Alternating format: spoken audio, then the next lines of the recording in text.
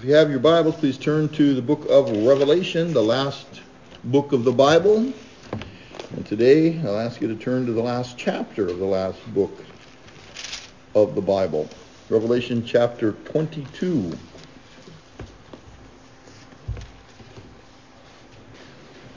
Revelation chapter 22, we begin reading at the first verse. Let us hear the word of the Lord. John is speaking, and he says, "And he showed me a pure river of water of life, clear as crystal, proceeding from the throne of God and of the Lamb. In the middle of its street and on either side of the river was the tree of life, which bore 12 fruits, each tree yielding its fruit every month. The leaves of the tree were for the healing of the nations. And there shall be no more curse, but the throne of God and of the Lamb shall be in it, and his servants shall serve him. They shall see his face, and his name shall be on their foreheads. There shall be no night there. They need no lamp, nor light of the sun, for the Lord God gives them light, and they shall reign forever and ever. Then he said to me, These words are faithful and true. And the Lord God of the holy prophets sent his angel to show his servants the things which must shortly take place. Behold, I am coming quickly. Blessed is he who keeps the words of the prophecy of this book." Now I, John, saw and heard these things, and when I heard and saw, I fell down to worship before the feet of the angel who showed me these things. Then he said to me, "See that you do not do that, for I am your fellow servant, and of those who keep the words of this book. Worship God." And he said to me, "Do not seal the words of the prophecy of this book, for the time is at hand. He who is unjust, let him be unjust still. He who is filthy, let him be filthy still. He who is righteous, let him be righteous still. He who is holy, let him be holy still.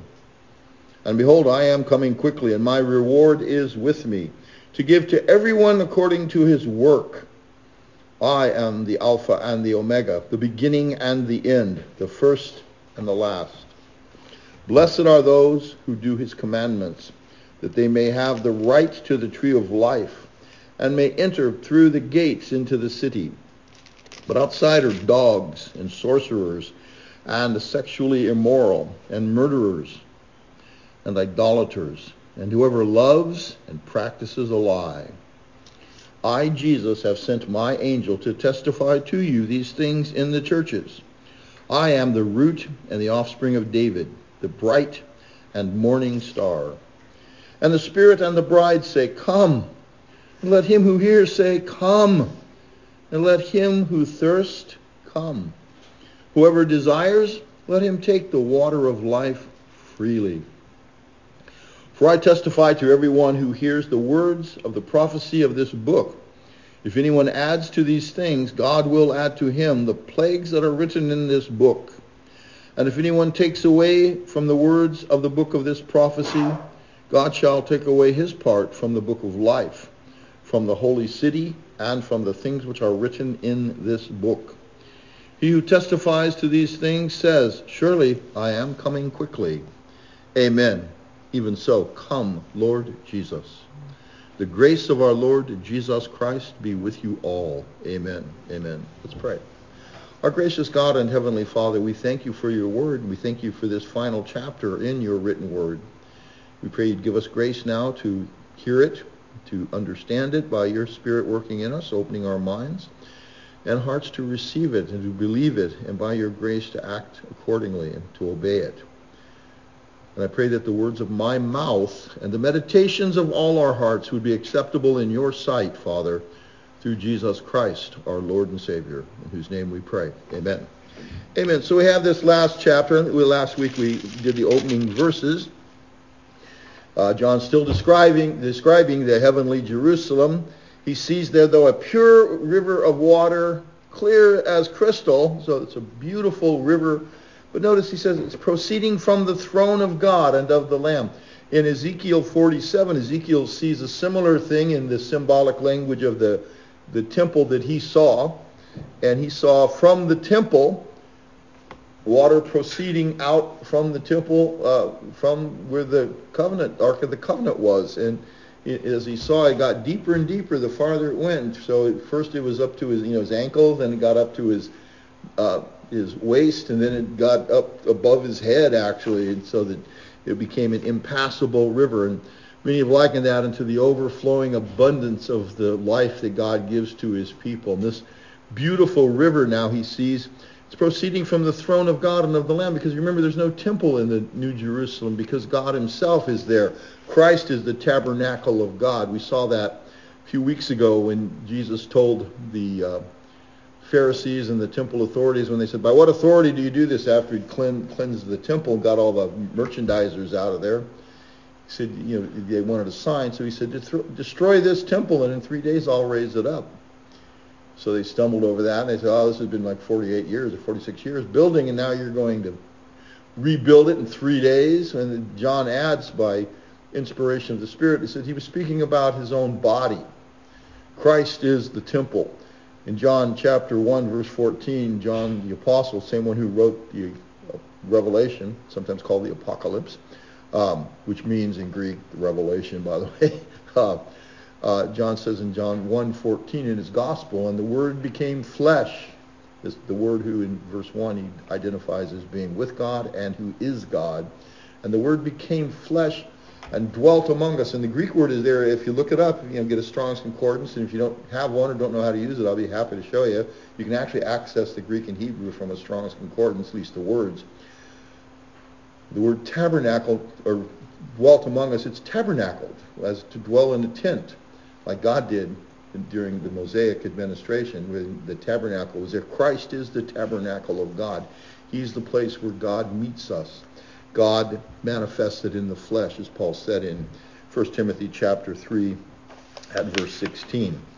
So we look at this chapter, and we've seen as we go through verses, the first opening verses, as we saw, John sees this beautiful vision. Then he sees in the midst of the street, there's not a street in the middle of the river, there's a street in the middle of the city. He sees the tree of life. And it's on both sides, he says, and each tree yielding its fruit every month. The leaves of the tree were for the healing of the nations. Jameson, Fawcett, and Brown Point bring out in their commentary that the healing of the nations doesn't mean there's going to be sickness in the new heavens and the new earth. Healing you don't have to be sick to be healed sometimes. If you eat well and you take vitamins, you exercise, there's a healing thing goes on, but not because you're sick, so you stay healthy. Anyway, the idea is that God will always provide the means for the saints in glory to be healthy, strong, and so they have access to the water of life and this beautiful tree of life with 12 different fruits, it says, 12 manner of fruits, literally.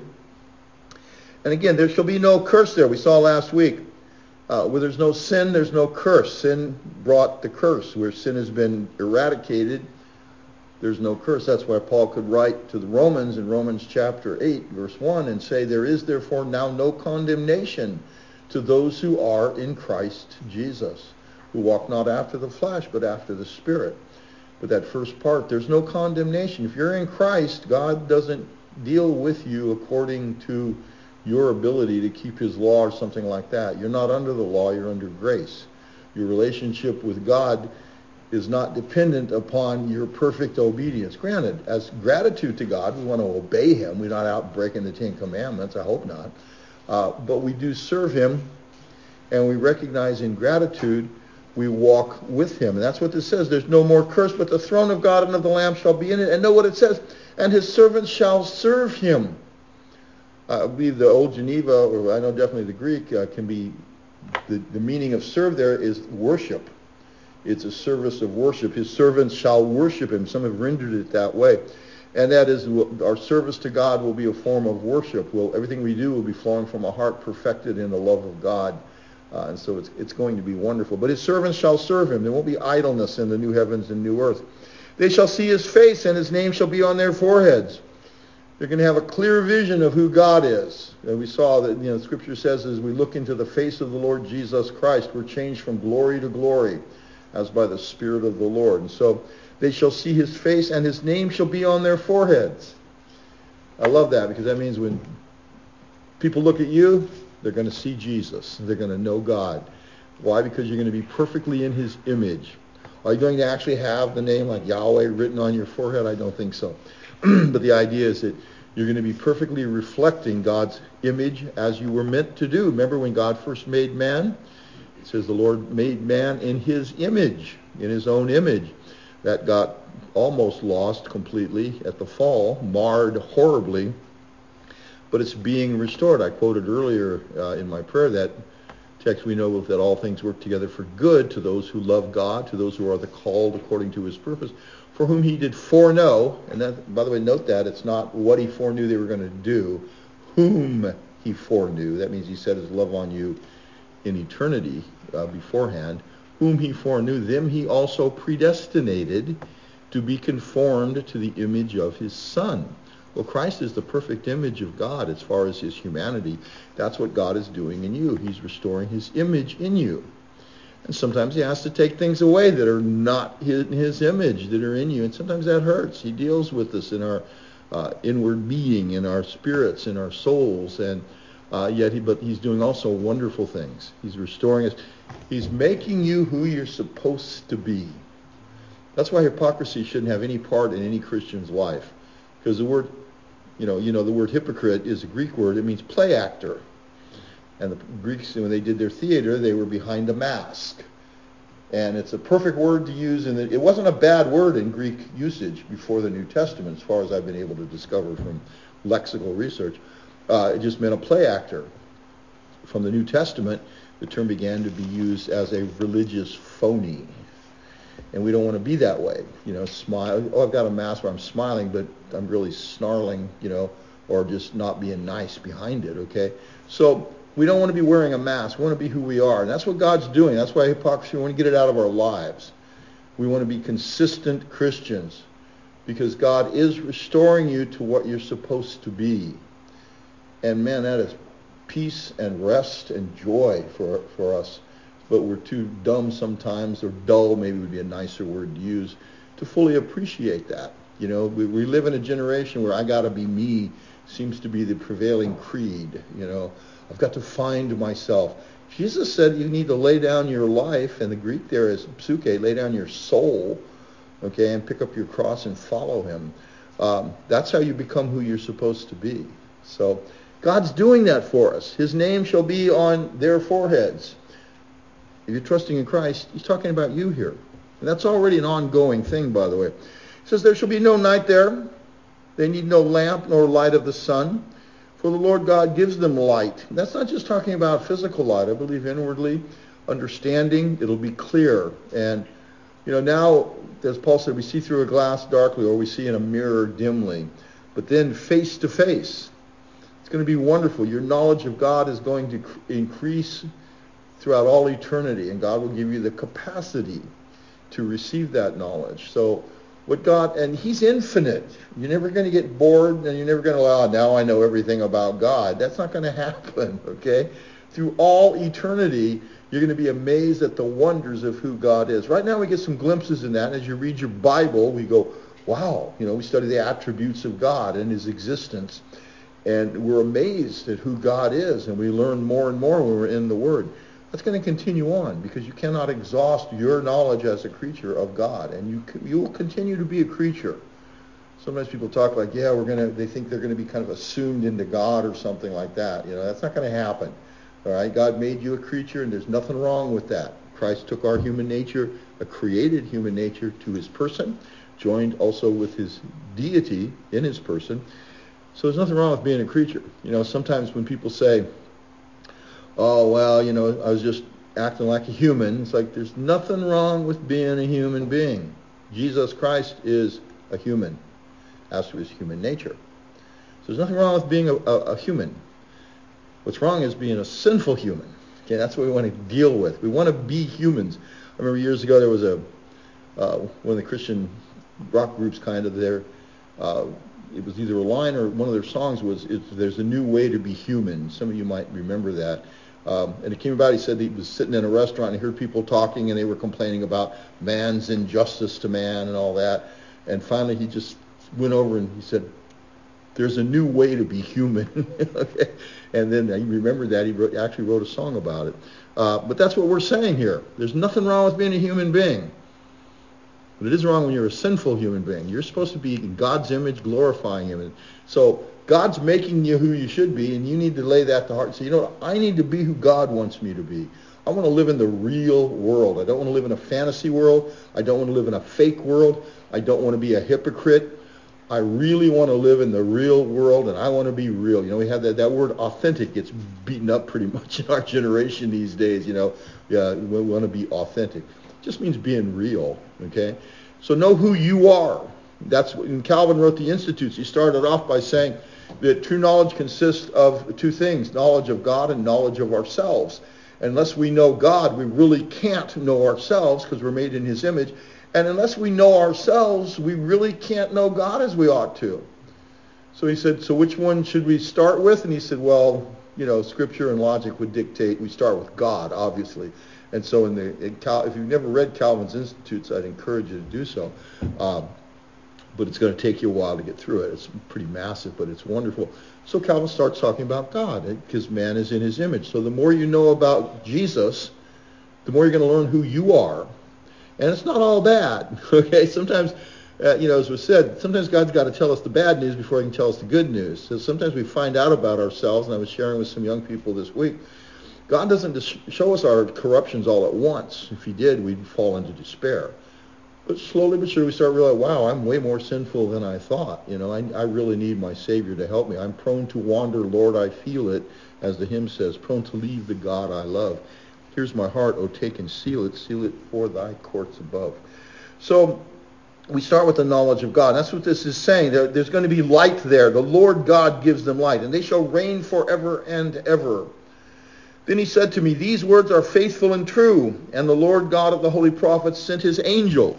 By the way, note this. Jesus identifies the angel as His angel. Okay? Remember, He said, I have sent my angel to testify of these things. Here it says the Lord God has sent His, of the holy prophets, sent His angel to show His servants the things which must shortly take place. Then Jesus speaks and says, behold, I am coming quickly. The idea of swiftly. These things are going to happen with alacrity. Blessed is he who keeps the words of the prophecy of this book. There are 7 blessings mentioned in Revelation. 2 of them are in this book. Here it's blessed is the one who keeps the words of this prophecy. The word keep, tereo in Greek, it means to hold fast, to guard, to protect, not to let something get stolen from you. Okay? And so the words of the prophecy of this book should be held as precious. Now I, John, he says, I saw and heard these things. And when I heard and saw, I fell down to worship before the feet of the angel who showed me these things. So John is overwhelmed by the vision, and again he falls down at the feet of the angel that's showing him these things. The angel immediately stops him. He did this earlier in chapter 19. He was overwhelmed by what he saw. He said to me, see that you do not do that. Okay, look to this, he's saying. Stop is a nice way to put it. The angel tells him again, for I am your fellow servant and of your brethren the prophets and of those who keep the words of this book. Worship God. And he said to me, do not seal the words of the prophecy of this book, for the time is at hand. And then we have a very interesting phrase here. He who is unjust, let him be unjust still. It's like, wait a minute, shouldn't that say he who is just, let him repent? Well, this is talking about an eternity. This is a picture of time. And as some of the Puritans have said, sometimes the punishment of sin is sin. You know, if you read in Romans chapter 1, we talk about the immorality of the nations. It says, and for this reason God gave them up unto vile passions. That's where the LGBTQ movement came from. It's a sign of reprobation. Doesn't mean a person can't get saved out of it. Many do, but it's definitely a sign of reprobation according to the Word of God. When God gives someone over, I remember in Berkeley years ago, there was a street preacher, I've mentioned him before, they called him Holy Hubert. His name was Hubert Lindsay, and he was actually very well educated, but he was a street preacher, and he'd gotten one of his front teeth got knocked out one time because somebody punched him for preaching. But he'd get up on a soapbox and he would preach to all the hippies and all the intellectuals or pseudo-intellectuals there. Some people loved him. A lot of people got saved, but some people hated his guts. But he wrote a book called, Bless Your Dirty Little Heart or something like that. Bless Your Dirty Heart, because he used to say these things. And so the book has a lot of his messages there. But one thing he said, and I heard him say it myself, he said, you may think it's kind of funny when you turn your back to God, when you turn your back on God. He said, but woe unto you the day God turns his back on you. And he's saying, today is the day of salvation. Some people listened, others didn't, but Herbert preached. Later he retired and went back I think he went to Texas or Oklahoma, lived out the rest of his life. But here we see the punishment for sin is sin. The other thing this is telling us, because in the original, when it's saying, it's not saying, you should go out and sin if you're a sinner. But what he is saying is that there's going to be sin in the world. There's going to be sin in this world. This could be translated, he who is unrighteous must be unrighteous yet. The word still there can mean it's going to happen. Don't faint because there's still sin in the world. Don't faint because you're betrayed by people you trusted. There's going to be sin in the world. He who is unjust, he's going to be unjust still. He who is filthy, that is immoral, he's going to be filthy yet. The one who is righteous, that's interesting because it switches from active to passive here. The one who is righteous must be literally made righteous yet. Because true righteousness isn't something we do. It's not something infused in us and we become just so good God can't stay away. True righteousness is given to us when the righteousness of Christ is placed to our account. It's the imputed righteousness of Christ that saves us, as Luther discovered that day when he was reading the scriptures and he saw the words. It was in Latin, Justus autem ex fide vivit, for you Latin scholars. The just shall live by faith. And Luther saw that and he realized, wait a minute, it's based on what Jesus did. And that's the true righteousness. So he who is righteous literally must be made righteous yet. And the one who is holy, again, it's a passive verb, must be made holy yet. Kind of nice. This is not just a self-help program. It's not like, you've got to make a little more effort. I call it bootstrap religion. Somebody says, what's that? Well, in the old days, they used to have straps on the outside of their boot before they used boot hooks, and you'd grab the bootstraps and shove your foot in the boot, pull real hard, and up you go. Well, bootstrap religion is where you grab your bootstraps and pull as hard as you can, see if you can get yourself into heaven that way. And you might have already figured out it doesn't work that way, does it? Okay? But a lot of people are thinking, I just need to make more effort. That's it. It's all up to me. I got to do this. I got to do this. Well, you need to ask God to work in you. And yeah, there is effort involved, but it's his work making you have that effort. But here we see God is saying that there's going to be sin in the world. That's what he's telling us here, okay? There's going to be sin, and you need to understand that, and you don't need to faint at it. And so, the words are faithful and true. In verse 11 I say, things will unfold as they have been, unchangeably determined by God's sovereign plan and guided by his wise and good providence. The other thing this is saying, as some of the commentators brought out, is now is the time for repentance. If this is being viewed from eternity, there's not going to be a second opportunity for someone to get right with God once they leave this life. If someone leaves this life dead in sin, they stay that way for eternity. If someone leaves this life not right with God, that's how they remain. If someone is right with God and then leaves this life as one whom God has forgiven and given righteousness and holiness to, that's how they will remain. So in eternity, things don't change. What's the old saying that as a tree falls, there it lays, in the forest, and as men live, so they die. So things are going to unfold according to God's sovereign plan. Why is the Lord telling us this? Why did he tell his church 2,000 years ago these things? So they wouldn't faint under adversity. So what the Lord told us, we can expect there's going to be sin in the world until Christ returns. We don't like it, but we shouldn't, freak out, as they say, or worry, like, what are we going to do? There's sin in the world. I didn't expect that. Really? Why didn't you expect there to be sin and betrayal and corruption in government and society. The Lord told you it was going to happen. Shouldn't be surprised, but you can pray and trust Him, and when it happens, don't faint. Say, this isn't good, but you know what? The Lord will get us through it because He works all things for good, even things that are bad. Verse 12, it says, Christ says, behold, I'm coming quickly. The idea is His swift return, and that He will reward every man according to his works. Now, this is an interesting statement. To give to everyone, He said, my reward is with me, to give to everyone according to his work. And we loudly proclaim salvation is not by works. And here we see, well, the works are involved in something. Yeah, note the context. My reward is with me to give to everyone according to his work. He's not saying to determine whether or not someone gets to go to heaven. That was settled for the Christian at the cross. But he is saying your works do matter. This idea that you don't have to serve the Lord in your life is a very, very dangerous idea. Christ calls us to serve Him.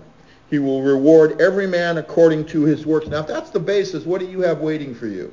Have you served the Lord? That doesn't mean that you have to become a missionary.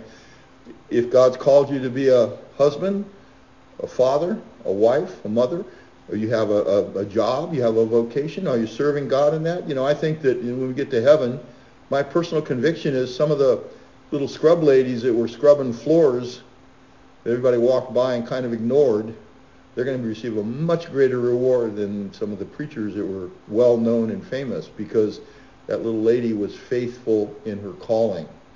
We say, yeah, but it's not much. But there's no such thing as a calling from God that's not much. Okay? So whatever your lot in life, whatever God has called you to do it as unto the Lord. Whatever it is. If you're a student, be a student as unto the Lord. If you're working, do your job as unto the Lord. If you're a father and a husband, do it as unto the Lord in a manner pleasing to Him. If you're a child, you already know. Well, how do I know what God's will is to do the will of God? Well, His Word. He tells you. The saving grace of Christ is free, and we use the word efficacious. I like that word. We don't use it much in regular speech. Efficacious, it's just another word for effectual. When the grace of God comes into your life, He transforms your heart and your mind. So that when you begin doing maybe the things you might have been doing before, not sin, I'm talking about like your work or just in your relationship, but there's a whole new element there. There's a whole new quality to them because there's now life in everything you're doing.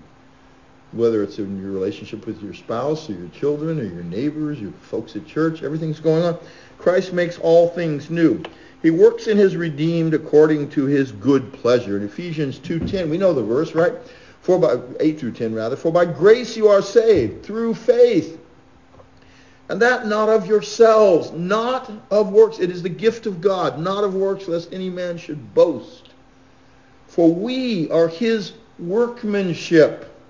The Greek word there is poema, and it is the word where we get the word poetry from, okay? You are God's epic poem that He's writing as a display of His grace. When the books are open, there's going to be some poetry there by God's grace.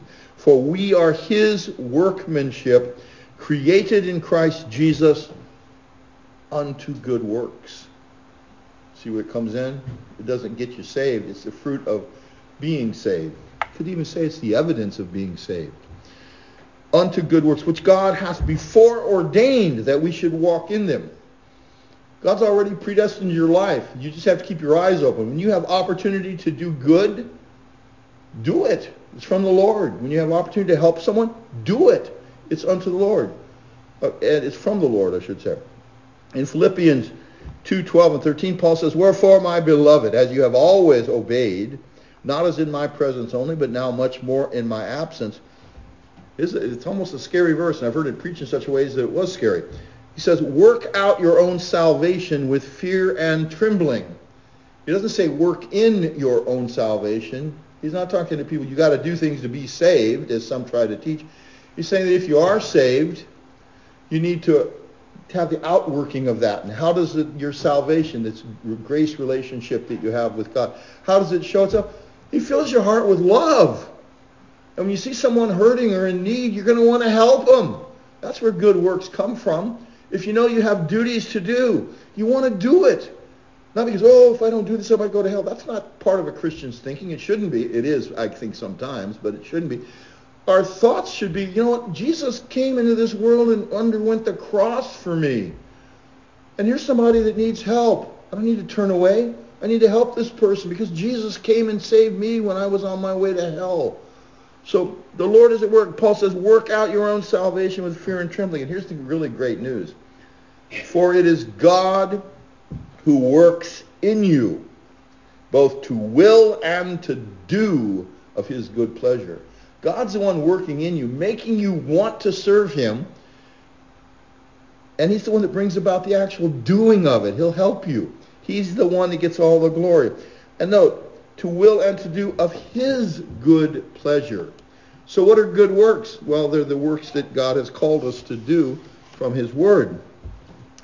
Paul, in writing to Titus in chapter 2, verse 11 through 14, said, for the grace of God that brings salvation has appeared to all men, teaching us that denying ungodliness and worldly lust, we should live soberly, righteously, and godly in this present world, or age is actually the Greek. Okay, in this present world now. It's not just, well, when I get to heaven, I'll quit sinning. No, you need to break with sin now as best as you can by calling on God and repenting. Okay? Looking for that blessed hope. There we go. What's the blessed hope of the church, of every Christian? And the glorious appearing of the great God and our Savior, Jesus Christ. Jesus is coming again. That's our hope. Who gave himself for us, that he might redeem us. By the way, that doesn't mean that he might possibly, that means he did it so you would be redeemed. Might redeem us from all iniquity and purify unto himself a peculiar, that's what the old King James says, a peculiar people. And sometimes it's like, yeah, they're pretty peculiar, but it means unique. Might purify to himself a unique people. Note, zealous of good works. Zealous of good works. God's redeemed people, they want to serve him. They want to make a difference. In chapter 3, verse 14, Paul told Titus, and let ours, that is people in the church, also learn to maintain good works. And in the margin of the old King James it says, or it could be translated, profess honest trades. Okay? In other words, they need to be diligent in their callings for the sake of the Lord. He says, let them maintain good works for necessary uses when they see needs, that they be not unfruitful. The Heidelberg Catechism, question 91, it was written in 1561, or published in, asked the question, what are good works? If we're going to talk about good works, we maybe need to know this. And they give a ton of scripture references, but they say, those only which proceed from true faith and are done according to the law of God unto his glory, and not such as rest on our own opinion or the commandments of men. So all the monkery that came in the Middle Ages, those aren't good works. You know, crawling on your knees, hitting yourself with a whip or something like that. Those aren't good works. Good works are the things that God says to do by word and example in Scripture. Westminster Confession of Faith, actually chapter 16, has a whole chapter entitled Of Good Works. And it's a long chapter. I'm not going to read all of it, but the first two sections really speak to what we're talking about today. And here we read in the Confession of Faith, this is chapter 16, sections 1 and 2. Good works are only such as God has commanded in his holy word, and not such as without the warrant thereof, that is from Scripture, are devised by men out of blind zeal or upon pretense of good intention. So someone says, oh, you really need to do this. It's like, where's that in the Bible? Is that a good work? Well, it's not in the Bible, but the church decided you should do this. It's like, okay, church, where's that in the Bible? The bride is supposed to obey the husband, okay? So if it's contrary to what his word says, the church can't tell us to do things that aren't in Scripture. The church doesn't have that kind of authority. The church's authority is administrative. It's not legislative. There's only one lawgiver, and that's Christ, okay? But then it goes on and says, those good works done in obedience to God's commandments are the fruits and evidences of a true and lively faith. And by them believers manifest their thankfulness, strengthen their assurance, edify their brethren, adorn the profession of the gospel, stop the mouths of adversaries, and glorify God, whose workmanship they are, created in Christ Jesus thereunto, that having their fruit unto holiness, they may have the end, eternal life. Doesn't mean your works get you into heaven. It means that it's evident that you've been born again because you're serving the Lord. You have a heart filled with love because you come to know the love of God. So in verse 13, back in the text of Scripture, Christ says, I am the Alpha and the Omega. He's the beginning and the end. He's the one that we need to be concerned with. Christ declares himself to be all in all. That's what Alpha and Omega is, the A and the Z in the Greek alphabet. He's the one true God with the Father and the Holy Spirit. He's over all things, their creator, redeemer, sustainer, and the author of their future. In Colossians 1, beginning at verse 15 of chapter 1, Paul writes, He, that is Jesus Christ, is the image of the invisible God, the firstborn over all creation. For by him all things were created. He's talking about Jesus here. For by him all things were created that are in heaven and that are on earth, visible and invisible, whether thrones or dominions or principalities or powers. All things were created through him and for him. And he is before all things, and in him all things consist. And he is the head of the body, the church, who is the beginning, the firstborn from the dead, that in all things he may have the preeminence. For it pleased the Father that in him all the fullness should dwell. Again, in Colossians, Paul writes, chapter 2, verse 8, Beware lest anyone cheat you through philosophy and empty deceit, according to the traditions of men, according to the basic principles of the world, and not according to Christ. For in him dwells all the fullness of the Godhead bodily, and you are complete in him, who is the head of all principality and power. Talk about living in the real world. Jesus, he is the Alpha and the Omega. You want to live in the real world? Pray, ask God, Lord, make your Son Jesus Christ my Alpha and my Omega. Make him to be the reason I get up in the morning and why I can thank you when I lay my head down in the evening and while I'm sleeping. Christ is over all things. So God has called us. So we see here in these last few verses, Christ tells us as we go through this, that outside of the city, now note verse 14, blessed are those who do his commandments, okay? That they may have right to the tree of life and may enter through the gates of the city. That's how they're identified. They're not saved by their works, but you can identify Christians by their lives. That's important for us to know. Outside are dogs and swords. Not saying outside the holy city there's all these wicked running around. They'll be in the lake of fire. But it's saying outside of the church in eternity, there's no salvation. And whosoever, note this, sorcerers, sexually immoral, murderers, idolaters, and whoever loves and practices a lie. And then again, I, Jesus, have sent my angel to testify. He says, I'm the root and offspring of David, the bright and morning star. The morning star comes up before the full light is shown. Jesus is that light. So then the invitation in verse 17 is to come. Note that. Christ is everything for his people. Who long for his return in glory and in his glory and the consummation of the age. Consummation of the age. We're looking forward to eternity in Christ. Finally, we have that warning, don't add or take away from God's word. This book is important.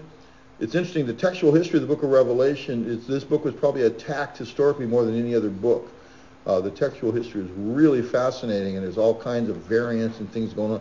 But there is that solid line of transmission among believers, so we are not devoid of it. It's not like, well, we just don't know what he wrote. God preserved his word as he promised.